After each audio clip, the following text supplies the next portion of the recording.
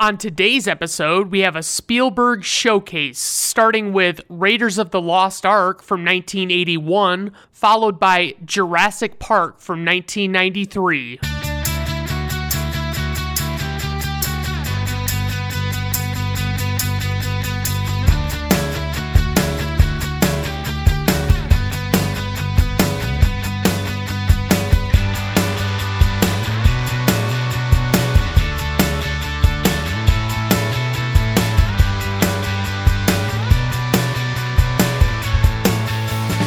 All right, everyone. Welcome to Brandon at Random Reviews. I am your host, Brandon Griffiths. Thank you for stopping by. I do appreciate it.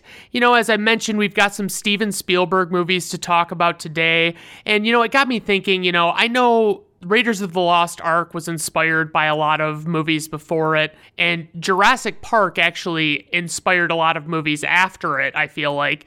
And so I just kind of wanted to go through some remakes that have happened in the history of movies and just, the goods and the bads and all of that. So basically, some of the worst remakes out there are like Psycho from 1998, which was a shot-for-shot remake of the 1960 movie, but it was in color, and it had Vince Vaughn as Norman Bates, and I really didn't like that movie. It was just nothing. It didn't do anything to change the original, and the original was fine the way it is, you know what I mean? So it's like, I don't really understand why they made that movie at all. And then we have Planet of the Apes, which was remade in 2001 by Tim Burton, and it really did not capture the essence of the original movie at all from 1968. It had Mark Wahlberg in it, and it was just all around a piss poor movie, and I saw it in theaters, and I absolutely did not like it.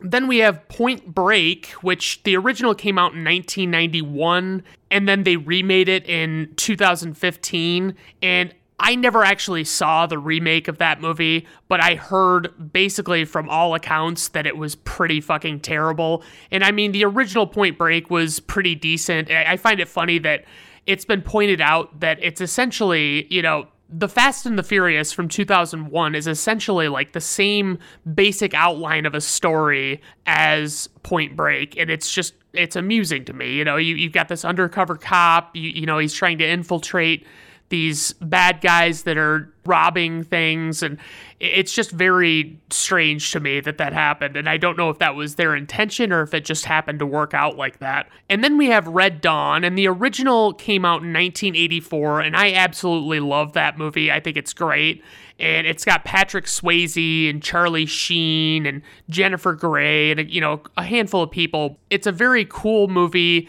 It's basically what would happen if, I think it's Russia invaded the U.S. on U.S. soil, and all of a sudden, at the beginning of this movie, you've got this great imagery of these men in parachutes coming down outside of this classroom, and they're there to take it over, basically.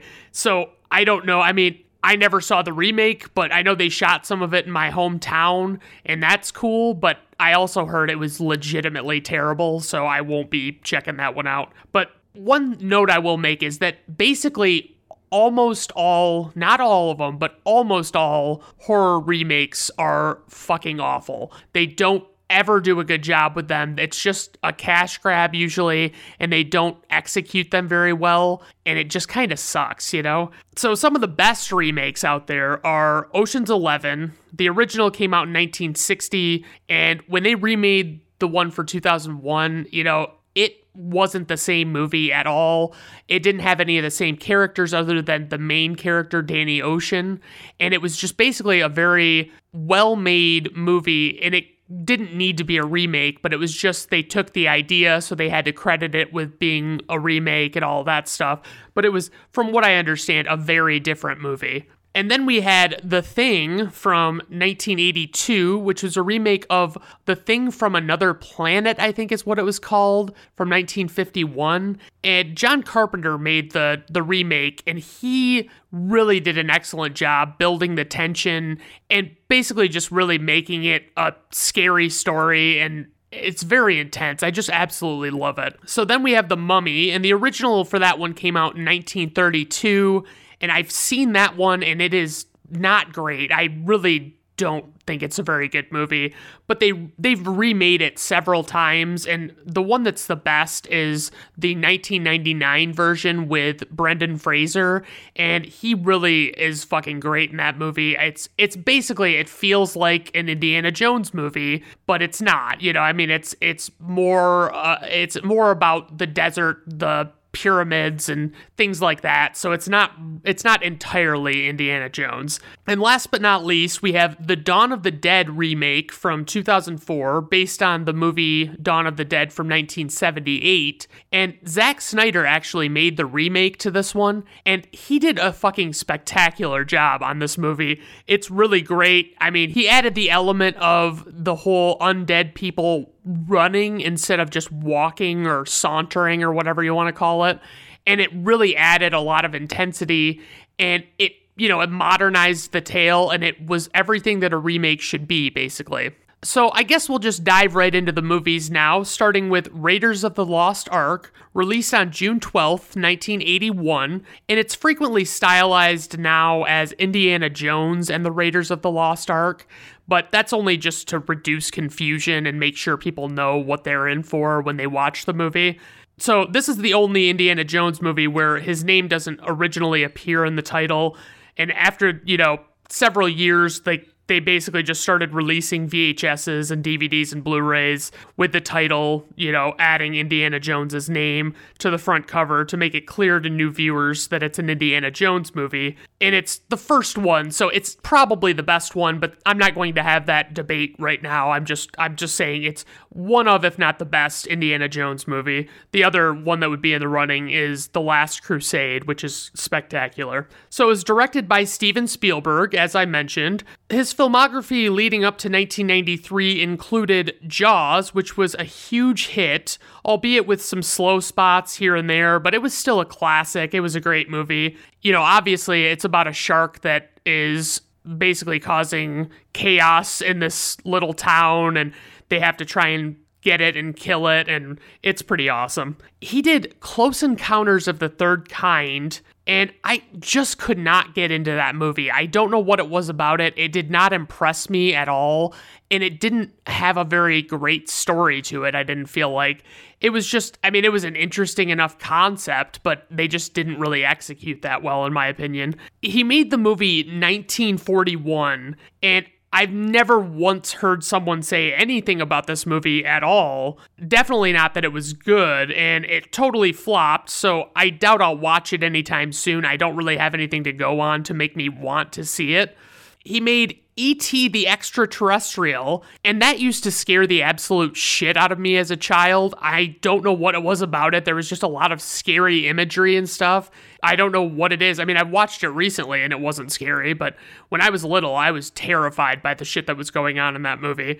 So then he made Indiana Jones and the Temple of Doom, which was actually a prequel to Raiders of the Lost Ark, and it was probably the weakest of the original trilogy, but honestly, the whole scene where the guy pulls somebody's heart out of their chest and it's still beating is like one of the coolest moments in movies for me. I don't know why. It's ridiculous, but I just love it.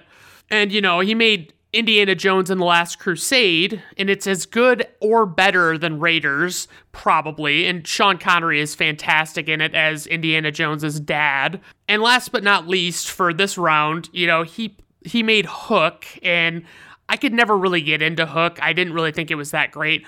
I know this is like blasphemous, but I was never a big Robin Williams fan at all. I don't know why. It's just, I like some of his movies, but for the most part, I wasn't a big fan. So for the writer, we have Lawrence Kasdan, and he did a bunch of Star Wars movies. For instance, he did The Empire Strikes Back, which is probably the best Star Wars movie ever made, and it was previously covered on this podcast. For the next one, he wrote Return of the Jedi, which was the weakest of the original trilogy, but it was still a classic. It was still an enjoyable movie. He did Star Wars The Force Awakens, and I like the movie, honestly, but it's a complete rehashing of Star Wars A New Hope, It's the first Star Wars movie just retold. If you really watch for it, you can see a lot of similarities. He also did Solo, a Star Wars story. easily a bottom 5 Star Wars film. It killed the anthology Star Wars movies, and it was really supposed to be kicked off with Rogue One, that they were going to start doing these, and then all of a sudden they came out with Solo, and it just wasn't that good. And last but not least, Lawrence Kasdan did The Big Chill, which has a much better soundtrack than the actual movie itself. I mean, the movie's not that great, in my opinion. I don't really think there's much to it. So the story by credit went to George Lucas, and he obviously had the story by credit on The Empire Strikes Back and all the other Indiana Jones movies. He did Willow, and I didn't really like that one or understand the hype behind it at all. It's just really not my kind of movie. And Philip Kaufman had the other story by credit, just to make sure we're crossing all our T's and dotting all our I's here. For the producer, we have Frank Marshall, and he made Paper Moon, which is a great movie about this guy and a little girl who are grifters, and they go around swindling people, and it's legitimately entertaining. I really recommend checking it out. He also did Who Framed Roger Rabbit, which is a truly great flick. The way they animated it and made it seamlessly blend with the live action stuff, it seemed like everybody was really interacting with each other, even if they were interacting with cartoons. They really did just an amazing job with that movie. It's really cool. I definitely check that one out or revisit it if you've already seen it.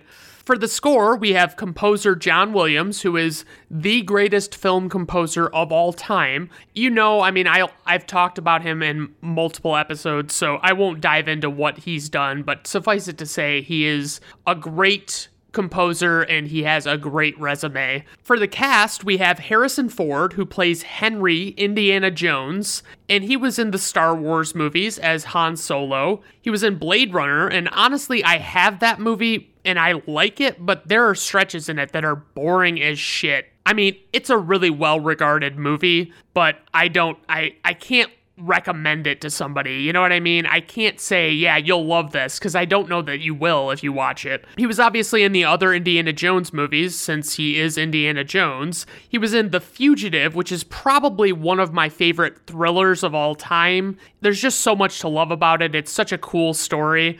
He was in Air Force One, and that one's basically just Die Hard on a plane, but John McClane is the president of the United States, and he's, trapped, and he's trying to figure out how he can get the better of these terrorists that have taken over. Next up, we have Karen Allen, who plays Marion Ravenwood, and she was in National Lampoon's Animal House, and I can't really remember that movie, but apparently her performance in that movie is what got her the part of Marion, so that's pretty cool. She was in the movie Scrooged with Bill Murray, and I can't really watch it regularly, but I'm just so indifferent to that movie. I don't really find it that funny, but it's still something I'll put on at Christmas and barely pay attention to. And she was also in The Sandlot, which is one of my all-time favorite movies from my childhood. I really love The Sandlot, and I still watch it regularly, like almost every year, I think. And it's a really good one. It's just about baseball, and it's great. So next up, we have Paul Freeman, who plays Renee Belloc, and he was in Mighty Morphin Power Rangers, the movie from 1995, and I would never have guessed that he was in that movie. He was also in a movie called Double Team, which stars Jean-Claude Van Damme and Dennis Rodman, and it is exactly as amazing as you would think it would be. He was also in Hot Fuzz, which was a great Edgar Wright movie with Simon Pegg and Nick Frost. They've done a bunch of movies like Shaun of the Dead and things like that.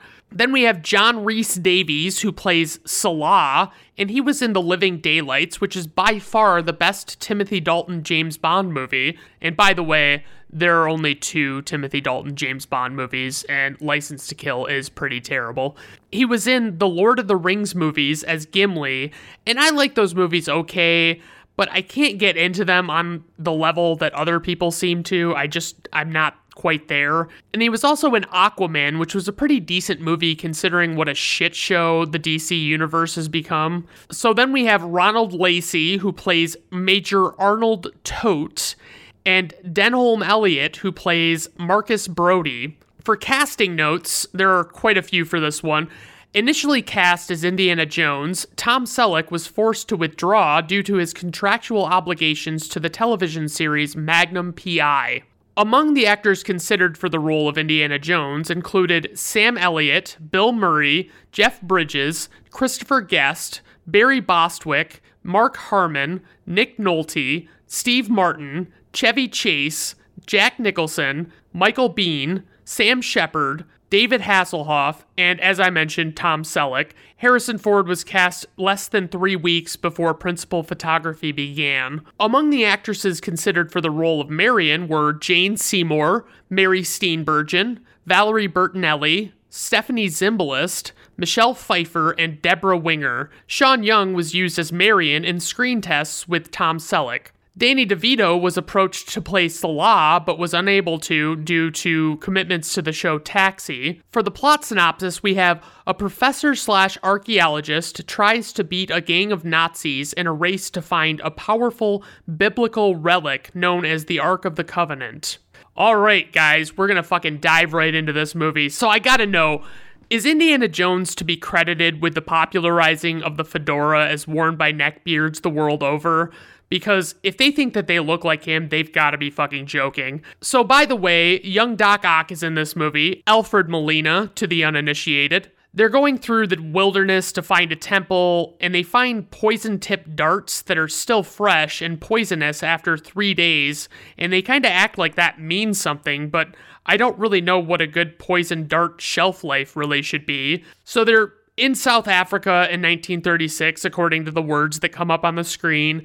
I like the touch of not showing Indiana Jones's face until when he stops a man from shooting him by using his bullwhip.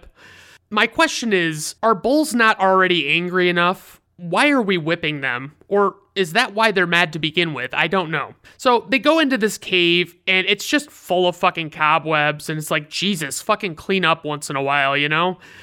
Indy finds a couple of tarantulas on his back, and he gets them off of him pretty quick. And then Doc Ock goes to have Indy check his back, and he's got like a comically large number of tarantulas on him, and you can't even fucking see his actual back at all. There's so many fucking spiders. So I love that Indy just knows so fucking much about these ancient ruins, like staying out of the booby trap light, which is literally just a beam of light that when broken, it initiates a defense mechanism of some sort.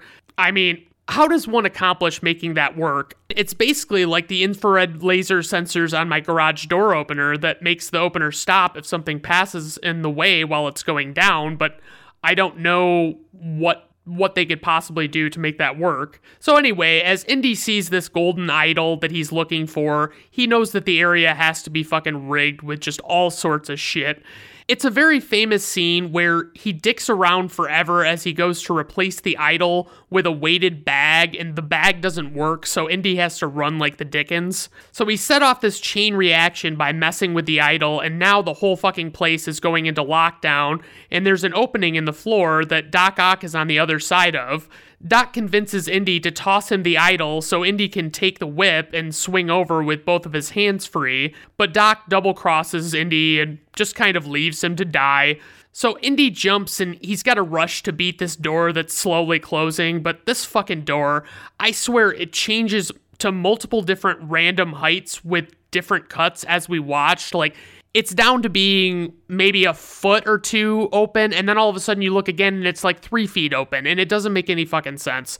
So obviously Indy makes it since, you know, it's very early in the movie, and he finds Doc Ock dead on the other side of the door and takes the idol from him. So it looks like Indy has stuck his whips into Doc Ock's business for the last time. That's a Spider-Man 2 reference, if you like that. So we get one of the most memorable scenes in cinema history as he's chased by a rolling spherical boulder. It's so fucking cool. A little bit of trivia on that. Apparently the boulder they used was actually made of fiberglass, plaster, and wood. A little bit more trivia, Harrison Ford actually outran the boulder 10 times himself because the scene was shot twice from 5 different angles. Ford's stumble in the scene was deemed to look authentic and was left in. All I can think is just how long it would fucking take to build and set up all of these things in these temples. For instance, they can step on a part of the floor and it shoots a poison dart at them, and that would just take fucking forever to get right. The easiest thing I would think to do would be to have someone step on a rock in one place and have someone blow a dart from another place at the same time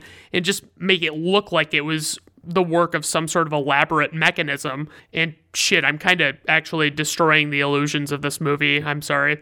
So on his way out of the cave, Indy gets stopped by a bunch of angry-looking natives with bows and arrows, and this bad guy Belloc is with the natives, and he takes the idol from Indy. Belloc seems like a real run-of-the-mill, villainous douchebag type. He smugly reminds Indy that Indy briefly had what he wanted, and Belloc took it from him as always. So Indy gets the fuck out of there when their guard is down, and they chase him, and he heads towards the water, and his pilot friend is there fucking around fishing and has to drop everything to get the plane going in time. And as they fly away, Indy finds a large pet snake of the pilot's hanging out in his part of the little plane. And I would just absolutely lose my fucking mind in that scenario. I can't fucking imagine having that happen. Not cool, dude. So in Indy's class, where he is a professor sometime later, all of these female students are fucking horny as shit for him. One girl has "love" and "you" written on her eyelids and deliberately shows him. Honestly, I'd guess that if it was me teaching, it'd probably be like "eat" and "shit" on her eyelids, but you know, what can you do about that? Naturally, he's taken aback by all of the attention, but if I recall correctly, old Indy boy doesn't really shy away from younger women, which we'll find out more about in a bit. A man named Marcus comes to see Indy after class, and he leads him to these Army intelligence agents in another room. The men want Indy to help them understand what the Nazis are trying to find, and they seem to be a little concerned because the Nazis seem to want whatever it is that they're looking for really fucking bad.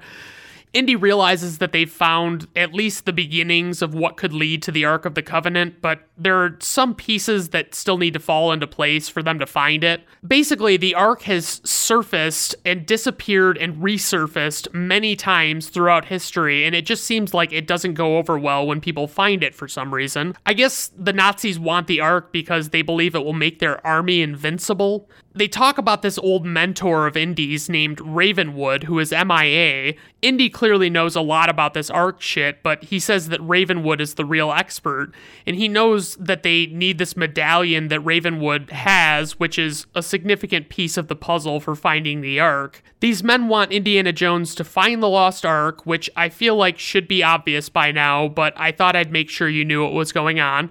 And as Indy's getting ready to leave, Marcus seems like he really wants Indy to bitch out on the job for some reason, but Indy's like way too excited for all of that.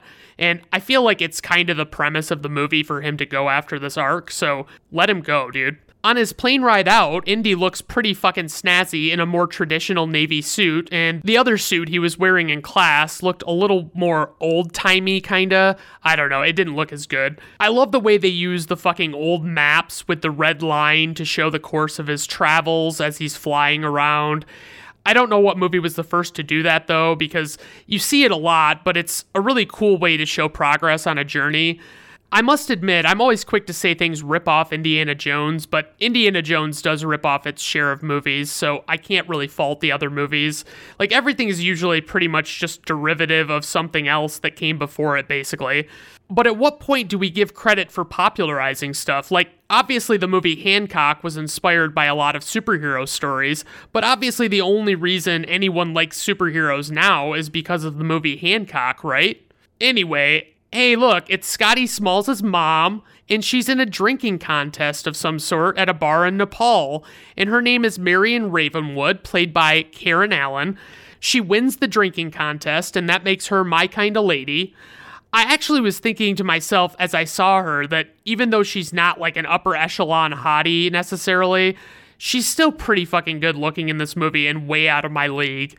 Is it safe for me to assume that there are no female celebrities out there that I actually have a chance with? Fuck. Alright, well, alright. I'll live with that. Okay, so Indy comes in, and he's clearly had sex with Marion in the past, and she was apparently super young, like underage, and Indy allegedly took advantage of her, FYI, but he's our hero, and I guess we're just supposed to forget that.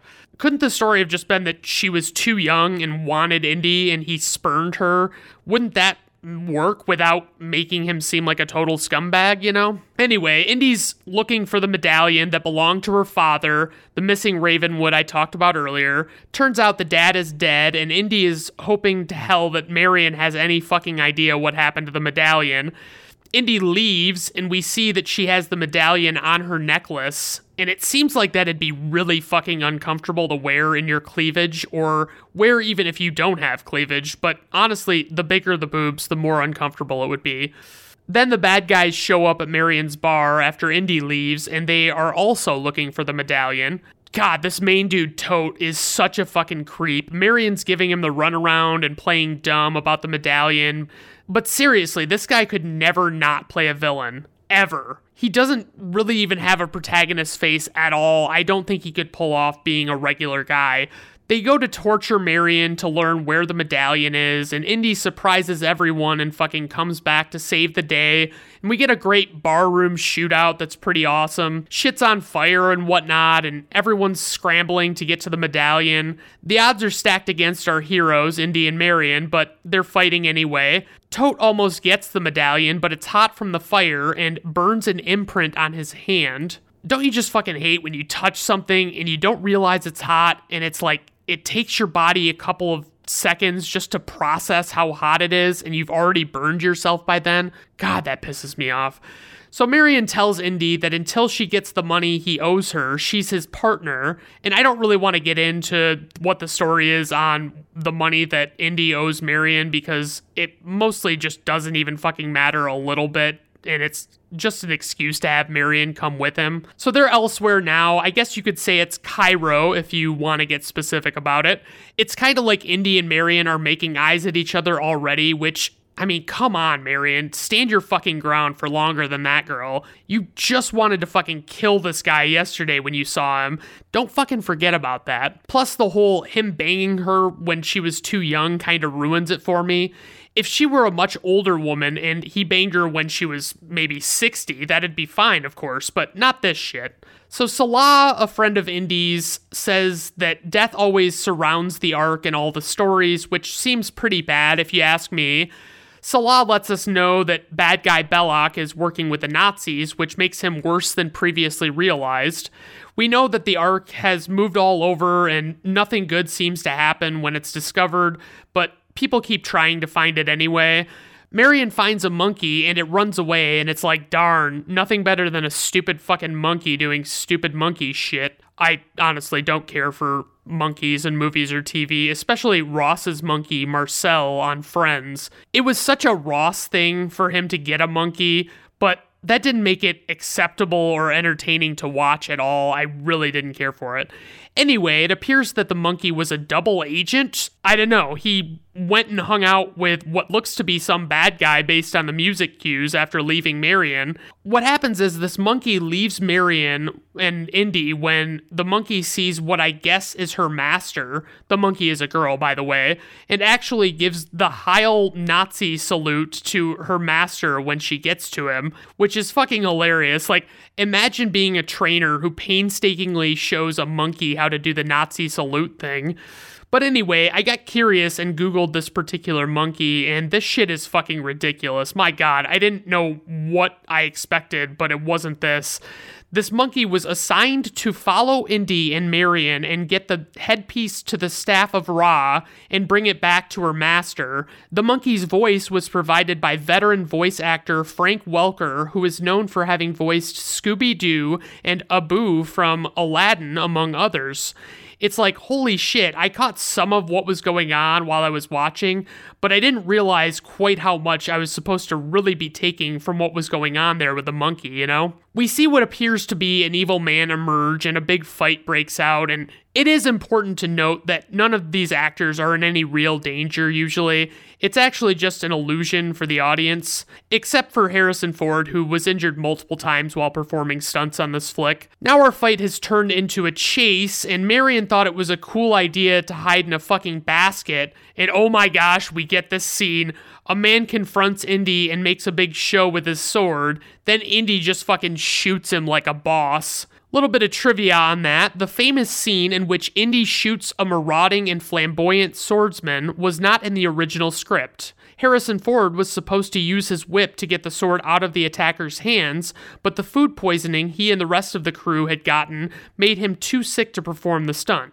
After several unsuccessful tries, Ford suggested shooting the sucker, and Steven Spielberg immediately took him up on the idea, and the scene was successfully filmed. I've seen this movie a handful of times before, but it's been a while since my last viewing, so a lot of this almost feels new, which is kind of nice because I'm not gonna remember all of what to expect around every corner. I know some major moments and stuff like that, but it's kind of cool seeing it anew. The monkey tells the bad guys that Marion is in the basket, so they take the basket with Marion in it, so Indy is trying to catch them, and it's a pretty hilarious chase. Marion keeps yelling Indy's name, and he's kind of like moving based on where the sound comes from, like a game of Marco Polo or something. He ends up thinking that she's dead, and he does this whole sad sack drinking bit at the bar, but it doesn't last super long because these men come to take him to Belloc. Would you believe that the villain Belloc is actually still not a real likable guy now that we know he's with the Nazis? Shocking. So anyway, they talk about the Ark and whatnot for a little bit, but fucking Indy pulls his gun on Belloc, and half the men in the place pull their guns on Indy, but these kids that I'm pretty sure belong to Indy's friend Salah come and save Indy from certain death. It's not entirely clear why the children being present stops the bad guys from killing Indy or even keeping him in their custody, but they just take him away and everybody seems fine with it. So one of the kids makes Indy dinner, but a man in an eye patch comes to poison the dinner while no one is looking. It's good to see one-eyed characters getting their moments. Too bad this one's evil. It really paints an unfair picture of the types of people monocular folks are, because I assume a proportional percentage are decent people. Some are lame and host podcasts. A fortune teller of some sort warns Indy not to disturb the Ark after deciphering the medallion of Marion's. The medallion also tells them the correct measurements for the staff that they'll need later. At one point, they're able to ascertain that the Nazis are looking in the wrong location. The Nazis are doing all of their searching based on the burn imprint from the medallion on Tote's hand, and surprisingly, that wasn't the best system to use. Indy almost takes a bite of his poisoned food, but good guy Salah stops him and shows him the monkey lying dead, who seemingly got into the food. They go to a dig site in the desert, and Indy goes down into this temple, or whatever you want to call it. I mean, it's like a temple, but it's buried underground presently and almost seems more like a cave. There's this model of the city that he talked about earlier that he uses to determine where to look for the Ark. He uses a staff, and this whole headpiece is attached to it, and the sunlight just hits the right spot in the model through that headpiece, and Indy's acting like he's gonna fucking come. He's just so excited that it's working. He finds Marion alive after thinking she was dead, and I gotta say, Karen Allen looks exceptionally good in this movie, especially in the scene where Indy finds her in a tent. Indy has to leave Marion there and goes to look around a bit and starts digging with a bunch of other dudes. Obviously, this pisses Marion off because she thought she was getting rescued. A storm is closing in as they uncover something, and I gotta say, the storm in the background seems like really shitty blue screen. I don't really know how they pull off storms in other movies without the inherent danger of lightning, but I just feel like they needed to figure it out better in this movie to make it look better. So they find this opening, and it leads to an underground temple, and there are a fuck ton of snakes on the floor in there. I guess this whole place is actually called the Well of Souls, and I just nope right the fuck out of this place. I wouldn't spend a second in there if I didn't have to. It's just not worth it. So they're letting Marion, who is still captive, have some food back at the tent. Belloc wants her to put on this special dress like some straight up fucking creep with a kink. Then he watches her change in the mirror like a real fucking class act. Indy's rappelling down into the snake pit, and he lands staring face to face with a cobra about to strike. Cobras always seem so fucking uncomfortable. It's like they have to crane their neck pretty much at all times when they're not just going on about their business with their little hood closed or whatever. Indy sprays gas on a bunch of the snakes and lights them on fire, officially making him a true hero. Marion decides to play a drinking game with the bad guy Belloc. She pretends to be getting drunk and tries to get away with a knife, but our friend with the burnt hand, bad guy Tote, is fucking right there, of course. Meanwhile, Indy and Salah are uncovering the fucking Ark straight up, like the real deal. I forget why they can look at it now, but they can't later. Like, what's up with that? It's kind of, actually, now that I think about it, it's dawning on me that maybe they have to do a ritual or something to make it an eyes-off occasion. Just as Indy's about to get out, the bad guys throw the rope down into the temple so he can't get back out. They also throw Marion in, and she is initially pissed at Indy and starts pissing and moaning, and then legitimately freaks the fuck out about the snakes, which is exactly what I would do. Then they close up the only way out, and Marion and Indy have to figure out a way to escape. God, these fucking snakes just give me the willies this entire time. I don't know what it is about them, it's just, no matter what size or color, I hate them all. A little bit of trivia on the snakes. So the Well of Souls scene required 7,000 snakes. The only venomous snakes were the cobras, but only one crew member was bitten on set by a python, which I guess is okay since that crew member probably had it coming. A little bit more trivia: to achieve the sound of thousands of snakes slithering, Ben Burt, who I guess was a sound designer of some sort, stuck his fingers into a cheese casserole, and then this was augmented by applying wet sponges to the grip tape on a skateboard. All right. Indy tips over a statue, and we get like 2 seconds of the killer theme song, but it's literally just a couple of seconds,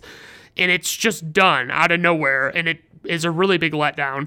Then Marion just goes and hangs out in a room full of fucking skeletons that are all wrapping around her and shit, but they figure out a way to get out regardless.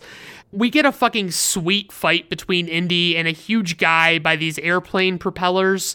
Naturally, Indy is outmatched against the big guy, and of course, he has to be shirtless for added intimidation. Marion hops in the cockpit, and she can't stop the plane from being out of control, but she provides cover by way of a machine gun a little bit. Of course, it ends with the big guy getting hit by a propeller, and honestly, it's the only way you'd want it to end. It's fucking incredible. So they're going to chase after the Ark some more now. I guess Indy decided to steal a horse to chase it, and that was probably because it was all he could get, I guess. Great fucking chase, though, catching up to and taking over this truck. A little bit of trivia on that: the truck chase sequence took 5 weeks to film for 6 minutes of screen time. I'm always curious what the total damage done in movies might be. I wish there was a database for that, but I don't think there is, because someone would obviously have to figure it out, and it wouldn't really gain them anything. When I Googled the amount of damage done in movies, I came across an article that said Dwayne Johnson has an estimated $12 trillion in damage done in his movies. It ends up being a long fucking chase, so we get extra John Williams, which is nice. They wind up with the Ark, and they're on a boat. Indy says the line, "It's not the years, honey, it's the mileage," and it's such a great line before Indy and Marion are about to almost bang it out for old time's sake. But of course, we don't get that moment because the ship they're on gets boarded by the Nazis, and the Nazis are stealing the Ark again, and I can't help but wonder if they'll foolishly not make sure Indiana Jones is dead, or at the very least doesn't follow them. Indy hops aboard the U-boat the Nazis came in, and it seems like a questionable move. He basically goes undercover as a Nazi and follows them, and I'd kind of rather die than have to put on a Nazi uniform, to be honest. Eventually, we wind up in the desert area, kind of sort of between some mountains, and Indy has a showdown with the Nazis. He's threatening to blow up the Ark with a bazooka, but they call his bluff, and Indy caves, and they take him captive with Marion. And the million-dollar question is, what on earth could be a sensible reason to keep Indy and Marion alive if you're the Nazis at this point? They start to do a test ritual with the Ark, and I think they want to make sure that it's real before showing it to Hitler. He was notoriously a stickler about not being brought faulty arks. I guess I don't know why this thing is called an ark if that giant ship that Noah had was also an ark. I looked it up, and naturally there are multiple definitions for ark, and it includes one that is basically fitting to this relic. What bothers me, though, is how seemingly infinite the number of different combinations of letters there are to make new words, and yet we have all of these fucking homonyms. I don't get it. Indy tells Marion to shut her eyes and not look at it because he figured out that people were always looking at it in the old stories, and maybe that's what killed them. The fucking Ark zaps and kills everyone who's looking. Son of a bitch, Indy was fucking right. Tote gets his fucking face melted off. It's kind of a cool effect. I think they made a head out of wax and then filmed melting it with a heat gun and then time-lapsed it and sped it up. So all of a sudden, the Ark is covered again and reseals itself, and everyone who was looking is gone, like even their bodies disappear. Back with the Army intelligence agents that sent Indy on this trip to begin with, they won't tell anyone where the Ark is or who's researching it. Their only answer to the question about who's researching it is top men, and then he doubles down on that and says, top men. We just basically see it getting wheeled off in a crate to a warehouse with millions of other unmarked wooden crates. And that's the end of the movie. And, I watched this on Amazon and I was curious, why in fuck's name does Amazon have this listed as horror? I don't understand that. I mean, sure, there are some horror aspects to this movie, maybe, but it's definitely not a scary movie. And if you think this is scary enough to be horror, you deserve to be frightened just to hopefully toughen you the fuck up. So praise for this movie. The sheer excitement of it all, the story is enthralling and enchanting, the different sets and locations are great, the score really evokes the adventurous tale and the era in which it takes place. It's still one of the best adventure movies, if not the best adventure movie of all time. For my criticism, the whole Indy allegedly banging Marion when she was presumably underage is tough to look past, and they basically force us to do that. So moving on to trivia, freeze framing during the Well of Souls scene, you can spot a golden pillar with a tiny engraving of R2-D2 and C-3PO from the Star Wars saga. They also are on the wall behind Indy when they first approach the Ark. In 1999, Raiders of the Lost Ark was added to the National Film Registry by the United States Library of Congress. It is the only Indiana Jones film to have ever been inducted. Films are chosen for being culturally, historically, or aesthetically significant. Most of the body blow sounds were created by hitting a pile of leather jackets with a baseball bat.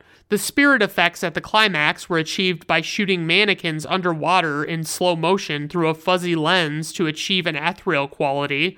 Indiana Jones's kangaroo hide bullwhip was sold in December of 1999 at Christie's auction house in London for $43,000. His jacket and hat are on display at the Smithsonian. The VHS was actually the best-selling VHS of all time by September of 1985, after 1 million copies had been sold, and it's now since been surpassed by several other movies. John Williams had actually written 2 themes for this film. He played them both for Steven Spielberg on the piano, and Spielberg loved them so much that he suggested that Williams use both of them. He did, and the result was the famous Raiders March, performed by the London Symphony Orchestra, who did not perform in any more Indiana Jones films. The march has become one of the most popular movie themes of all time. Despite having the dream team of George Lucas and Steven Spielberg behind it, it was initially turned down by every studio in Hollywood. Only after much persuasion did Paramount agree to do it.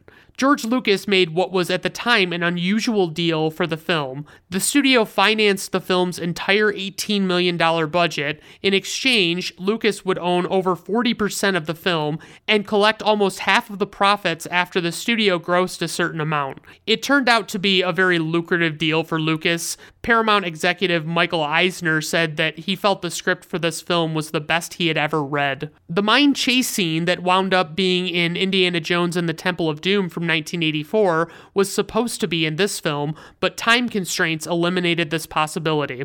The movie has produced 3 sequels: Temple of Doom from 1984, The Last Crusade from 1989, and Kingdom of the Crystal Skull from 2008, with a 5th film in the series in production currently. The original cut of this film was nearly 3 hours long. So for info and ratings, we have a runtime of 115 minutes, budget $20 million, opening weekend $8.3 million, worldwide gross $389.9 million, which made it the highest grossing film of 1981, by the way.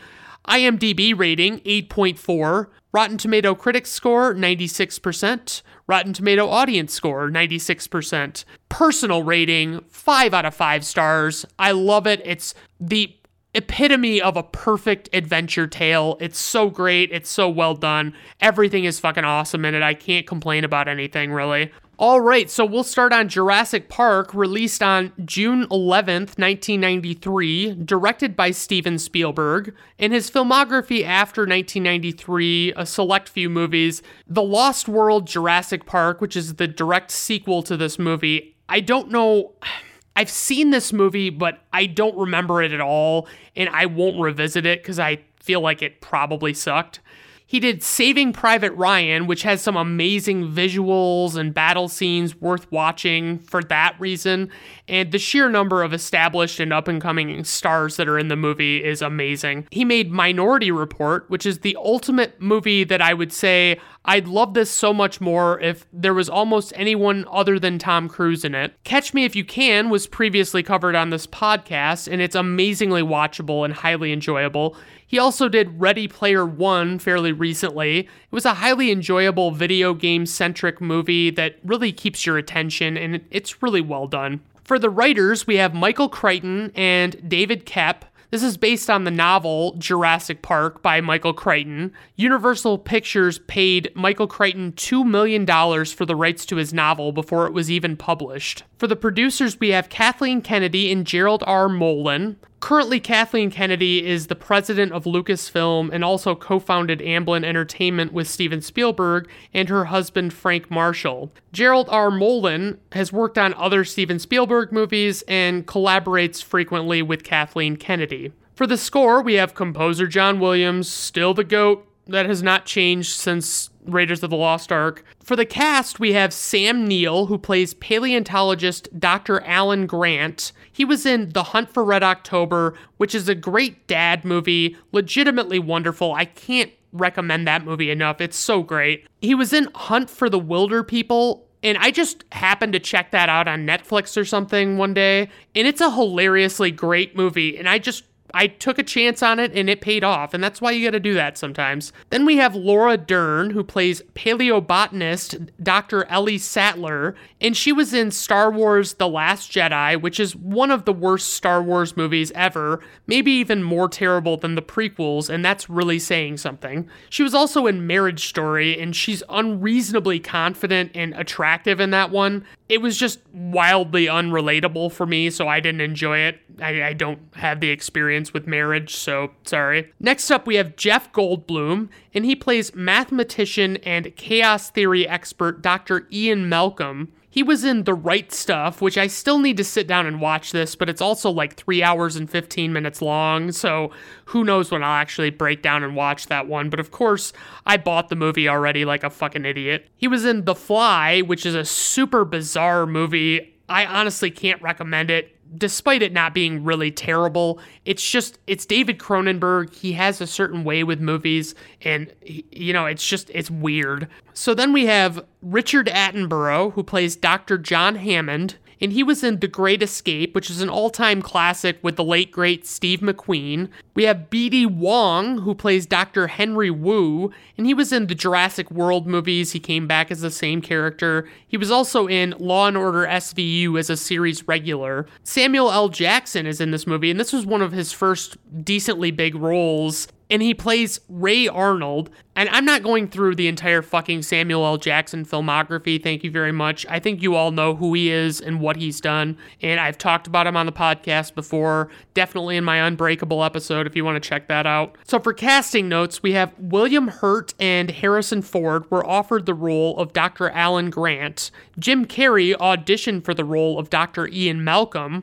Robin Wright was offered the role of Dr. Ellie Sattler, but turned it down. Gwyneth Paltrow and Helen Hunt auditioned for the role of Sattler. Christina Ricci auditioned for the role of Lex Richards. Sean Connery was considered for the role of Dr. Hammond. For the plot synopsis, we have genetic scientists devise a way to bring living dinosaurs back from millions of years of extinction and feature them in a wildlife park until the creatures escape their enclosures and wreak havoc on those who are still in the facility. All right, let's dive right into the plot of this movie. Okay, so I was thinking that this movie started a different way, and I realized that I was definitely wrong about that. I thought that we watched the bull being dropped in to be devoured by the T-Rex at this moment, but no, that doesn't happen. So It tells us that we're on Isla Nublar, which is 120 miles west of Costa Rica. There's something in this giant crate, and they open it, and some dude fucking dies getting attacked by the thing, and we find out later that it's one or more velociraptors. But this is only the first example of them just not establishing a good, safe process for whatever it is they're doing. Later on, this guy comes and wants to inspect the island because of the accidental death of the guy from the beginning, and he's treated very dismissively at first. Dr. Grant and Dr. Sattler are doing a dig, trying to figure out what they found, and it turns out to be a velociraptor. Apparently, this particular species is a specialty of Grant's. He points out that dinosaurs may have actually more in common with birds than reptiles. So, fun fact, they recently discovered in real life that a lot of dinosaurs probably had feathers, and that's, just something that they didn't actually realize before. There were these dinosaurs that they thought looked a certain way, and they didn't realize they actually probably had feathers. So this kid is trash talking Grant at this dig, and I gotta ask, who the fuck's kid is this though? Why is he here? His douchebaggery needs to be put in check by a real live fucking adult who is his legal guardian. And I find it amusing that my phone says that douchebaggery is a word, and it just doesn't feel like it would be. Grant decides to frighten the child to put him in his place, but explains how bad the velociraptor would basically fuck him up in real life, which is 100% true. Sattler gives Grant shit afterwards for not just pulling a gun on the fucking kid, which is fair to say as a way to mock him. Grant talks to Sattler, who I guess is his love interest, but it's one of those subtle deals where they don't really show it, but they're probably the type of people that would be pissed at each other if they started dating someone else. But I mean, have they had sex before? That's the real question. Apparently in the novel, Sattler was actually Grant's student, and they weren't romantically involved with each other. And I'll be honest, the romance is barely there. It's way too fucking subtle. Dr. Hammond shows up in a helicopter. He's the guy funding the dig that they're doing. Hammond tells them all about this park that he owns, and he wants them to see, and they're apprehensive. I think the biggest problem this movie has is it's just like Jeff Goldblum with the big personality, and it's just an eccentric personality, really. Everybody else has these really vanilla fucking behaviors. Hammond offers to fund Grant and Sattler's dig for 3 more years if they come to see his park, which they obviously say yes to, because what's the worst that could happen? Oh right, here comes that scene from the meme. See? Nobody cares. Wayne Knight, who I will most definitely be referring to as Newman, is here with some guy dealing embryos and stuff. Apparently Newman is Jurassic Park's head computer programmer and has been bribed to sell embryos by a man who works for Hammond's corporate rival. He's doing bad stuff and is going to cause problems, and that's really all you need to know, honestly. We meet Dr. Malcolm because every character in this movie has a fucking PhD, I guess. According to Wikipedia, he is supposed to be a mathematician who is an expert in chaos theory, and he was hired by the insurance lawyer to dissect Jurassic Park and find any potential problems. He gets super flirty with Sattler when he meets her, and I mean, Laura Dern is definitely flirt-worthy in most films that she's in that I've seen, especially Marriage Story, like I was talking about. God, the score is just fucking wailing in this moment, of course. It's just fucking great. John Williams, you're a gift. Everything all around is guarded with high voltage fences that obviously go super high up because most dinos are big. Hammond is dealing with the inspector guy. Grant has such a fucking boner for these dinos, and he knows Sattler wants in, so he's fucking forcing her to look because she's not paying attention at all. So they get unreasonably close to a long neck. And by the way, I don't know dino names, so I'm just going to go with how they refer to them in The Land Before Time for this plot walkthrough and review. For those who don't know, The Land Before Time is an animated feature film that stars multiple young dinosaurs who seek to find their families and safe haven in a valley. Littlefoot is the main character, and he is called a longneck because of his longer than average length neck. Sarah is called a 3-horn because she has 3 distinct horns on her head, and she is honestly the biggest ass face you'll ever fucking meet. But do yourself a favor, there's an adorable little character named Ducky, and I need you to never ever look into what happened to the child actress that played Ducky to save yourself some of your innocence. I refuse to learn anything new about dinosaurs from this movie is what I'm saying, so basically, The Land Before Time is what you're getting. Obviously, the scientists want to know how Hammond did this, bringing the dinosaurs back, so he's going to show them. He has them watch this movie where they basically give the explanation of getting dino DNA from ancient mosquitoes trapped in amber and use the DNA to basically clone them. Trivia, the Mr. DNA cartoon was Steven Spielberg's way of condensing much of the novel's exposition into a few minutes. But I've heard this is actually not possible because the DNA would still break down in amber or something. Like, they legitimately debunked this because people were clamoring so hard for dinos.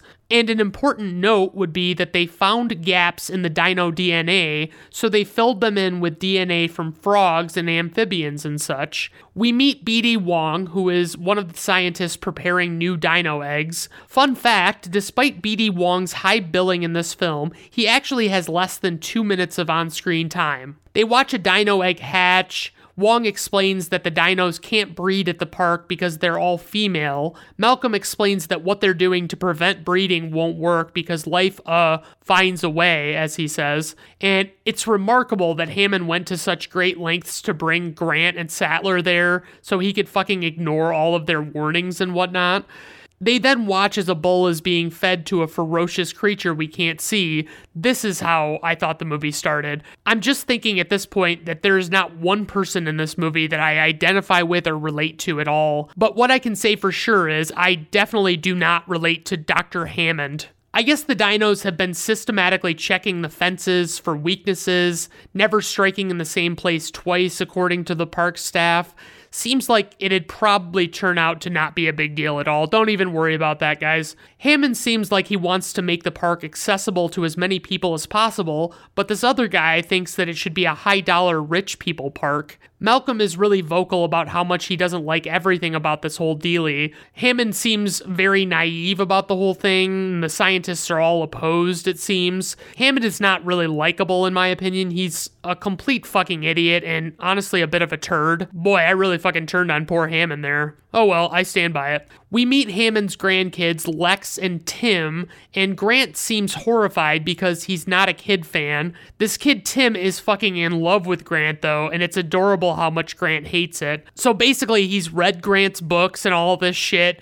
Tim's sister Lex is older than Tim and is apparently a computer hacker, which couldn't possibly come into play later at all. They're riding in these automated electric jeeps that are on metal tracks that take them throughout the park and stop at different exhibits. They stop to look at a sick three-horn, like one that's actually ill. They want to figure out what's wrong with it, and it's almost like keeping wild animals in captivity for idiots to gawk at is also a bad idea with prehistoric creatures. Uh-oh, Newman's gonna fuck shit up. He's already messing with stuff, and you can just tell that he's not supposed to be doing what he's doing by the stupid look on his face. At almost an hour in, I've got to say that the pace of this movie was pretty fucking slow.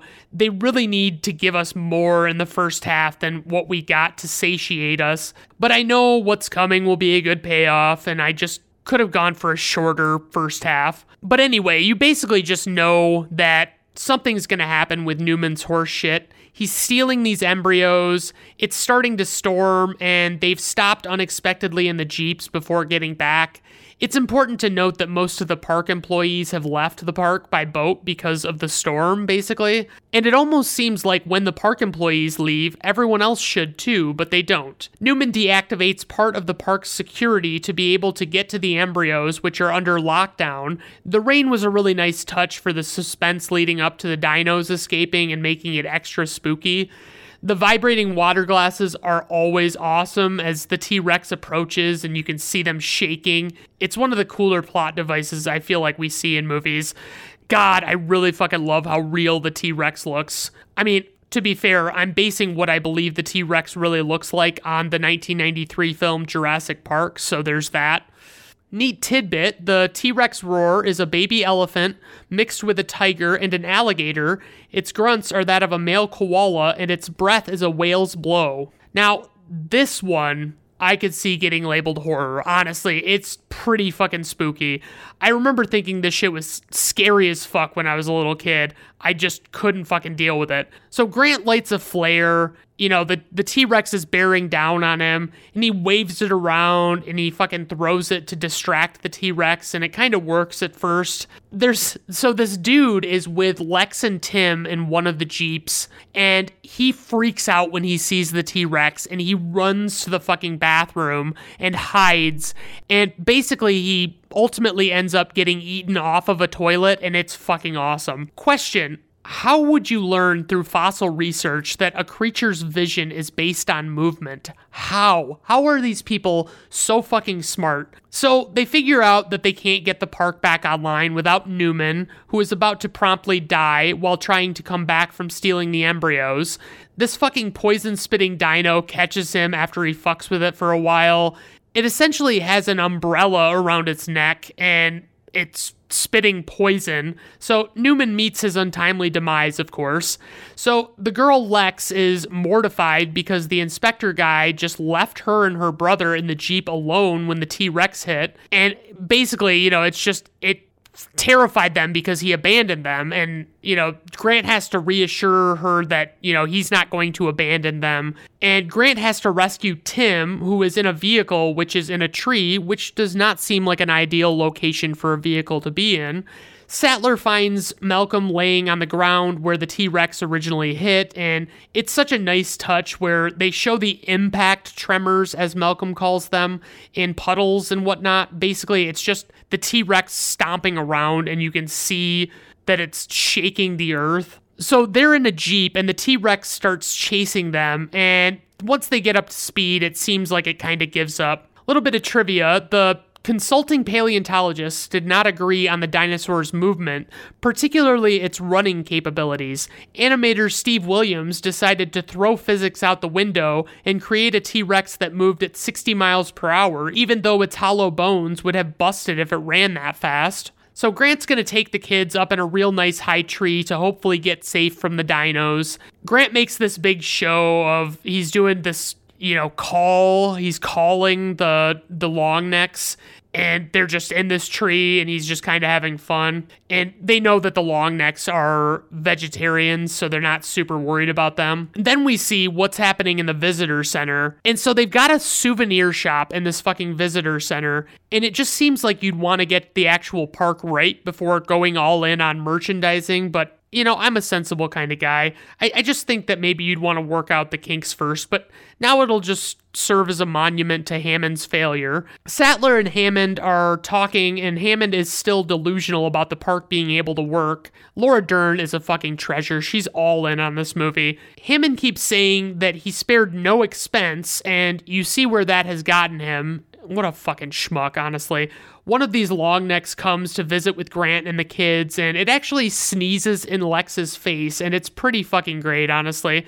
Grant and the kids find eggs, and they realize that the dinosaurs are actually breeding, despite them saying that that wasn't possible. This is apparently because of the way they spliced the missing parts of the dino DNA with frog DNA, and some frogs can change their sex in a single-sex environment. Long story short, life, finds a way, as Dr. Malcolm says. Hammond makes Samuel L. Jackson power cycle the system, which means turn it off and back on again, in case you didn't know the name for that. But it's a little more complicated than all of that. They have to go elsewhere to reset the breakers, to turn it back on, and in the meantime, it has shut off the entire Velociraptor enclosure. Grant and the kids are watching as a flock of little dinos are fleeing from a T-Rex. The T-Rex just fucking comes and wrecks these little bitty things. It's fucking crazy. We keep seeing Hammond, and I swear every word that comes out of this guy's mouth is just dumb as shit. He's such an ignoramus in this movie. Apparently, a lot of electric fences won't work even if you turn them back on when dinosaurs have torn them to shreds. Who knew? Sattler is out with this dude that has a gun, and they're going to reset the breakers at the shed. Oh, right, so Grant goes to climb an electric fence, and this is assuming, the power is off, and it's going to stay off, and so he kind of fucks with the kid at first by acting like he's getting electrocuted when he touches the fence, but it's basically just him coming into his own as a dad, because that's a total dad thing to do. But not all parenting experiences can be easygoing adventures fleeing for your life like this, There'll be tough times too. I do like the tension building between them resetting the power and the others climbing the fence. It's like, are they going to get shocked to death climbing the fucking fence that they're about to turn the power on to? Who knows? So Malcolm is just chilling with Hammond half shirtless for some reason. Tim actually does get shocked while climbing the fence because they turn the power on just in time for him to not be off the fence. Now a raptor is actually attacking Sattler in the shed where she was resetting the power because nothing can be fucking easy, and the dude with the gun that was covering Sattler got his fucking shit wrecked by a raptor outside. Grant comes back to the main park visitor center and promptly leaves the kids alone there while he goes to look for help. And then he finds Sattler outside somewhere, and the kids are just sitting there eating, and they have to flee to the kitchen when they see a raptor come. This is honestly one of the most tense scenes ever. Maybe more tense than the T-Rex scene, but probably not. The raptors come stalking in the dark kitchen, and the raptors look pretty cool, but their feet and the way they walk looks pretty not functional to me.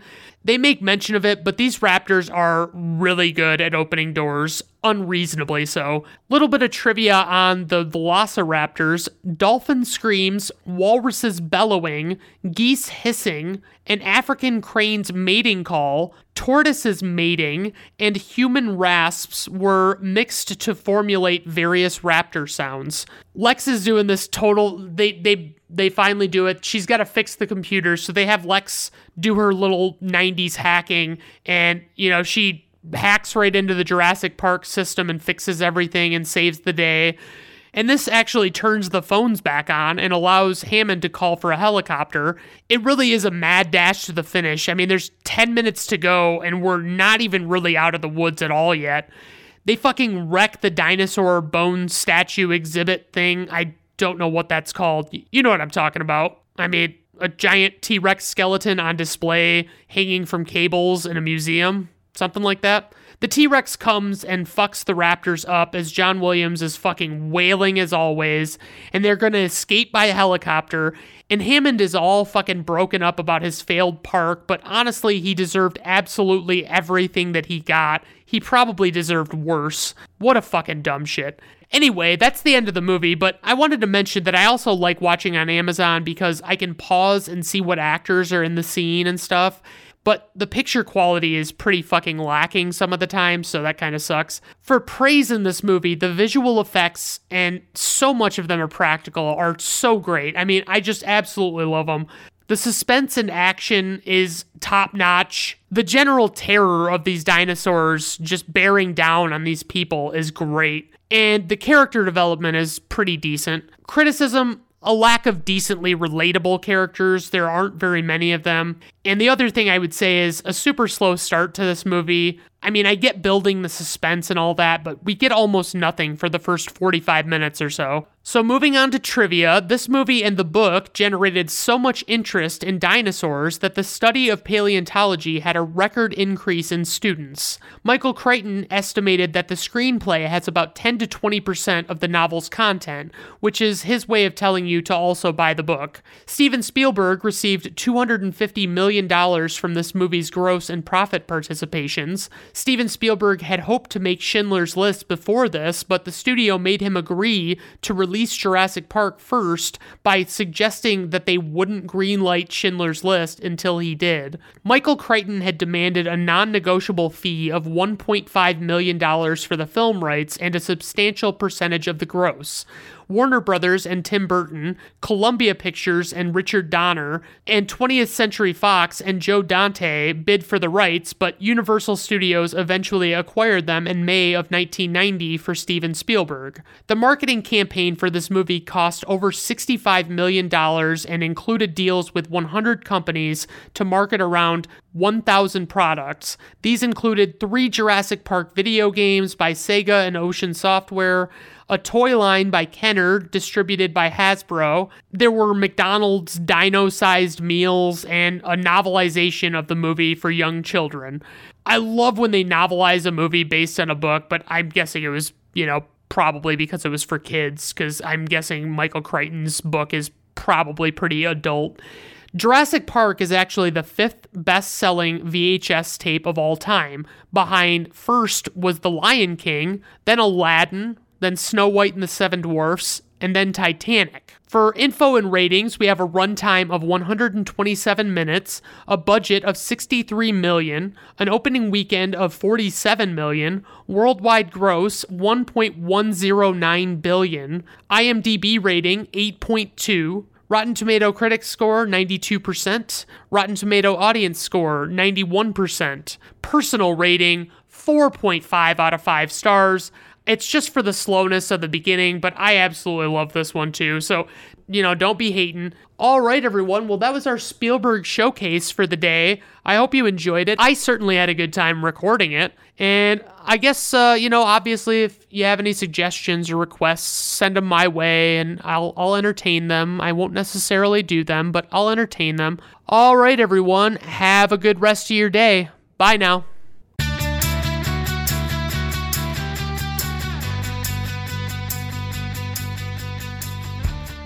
Brandon at Random Reviews is written, recorded, produced, edited, and engineered by Brandon Griffiths. The theme music is performed by Augusto Diniz and was acquired by way of Fiverr.com.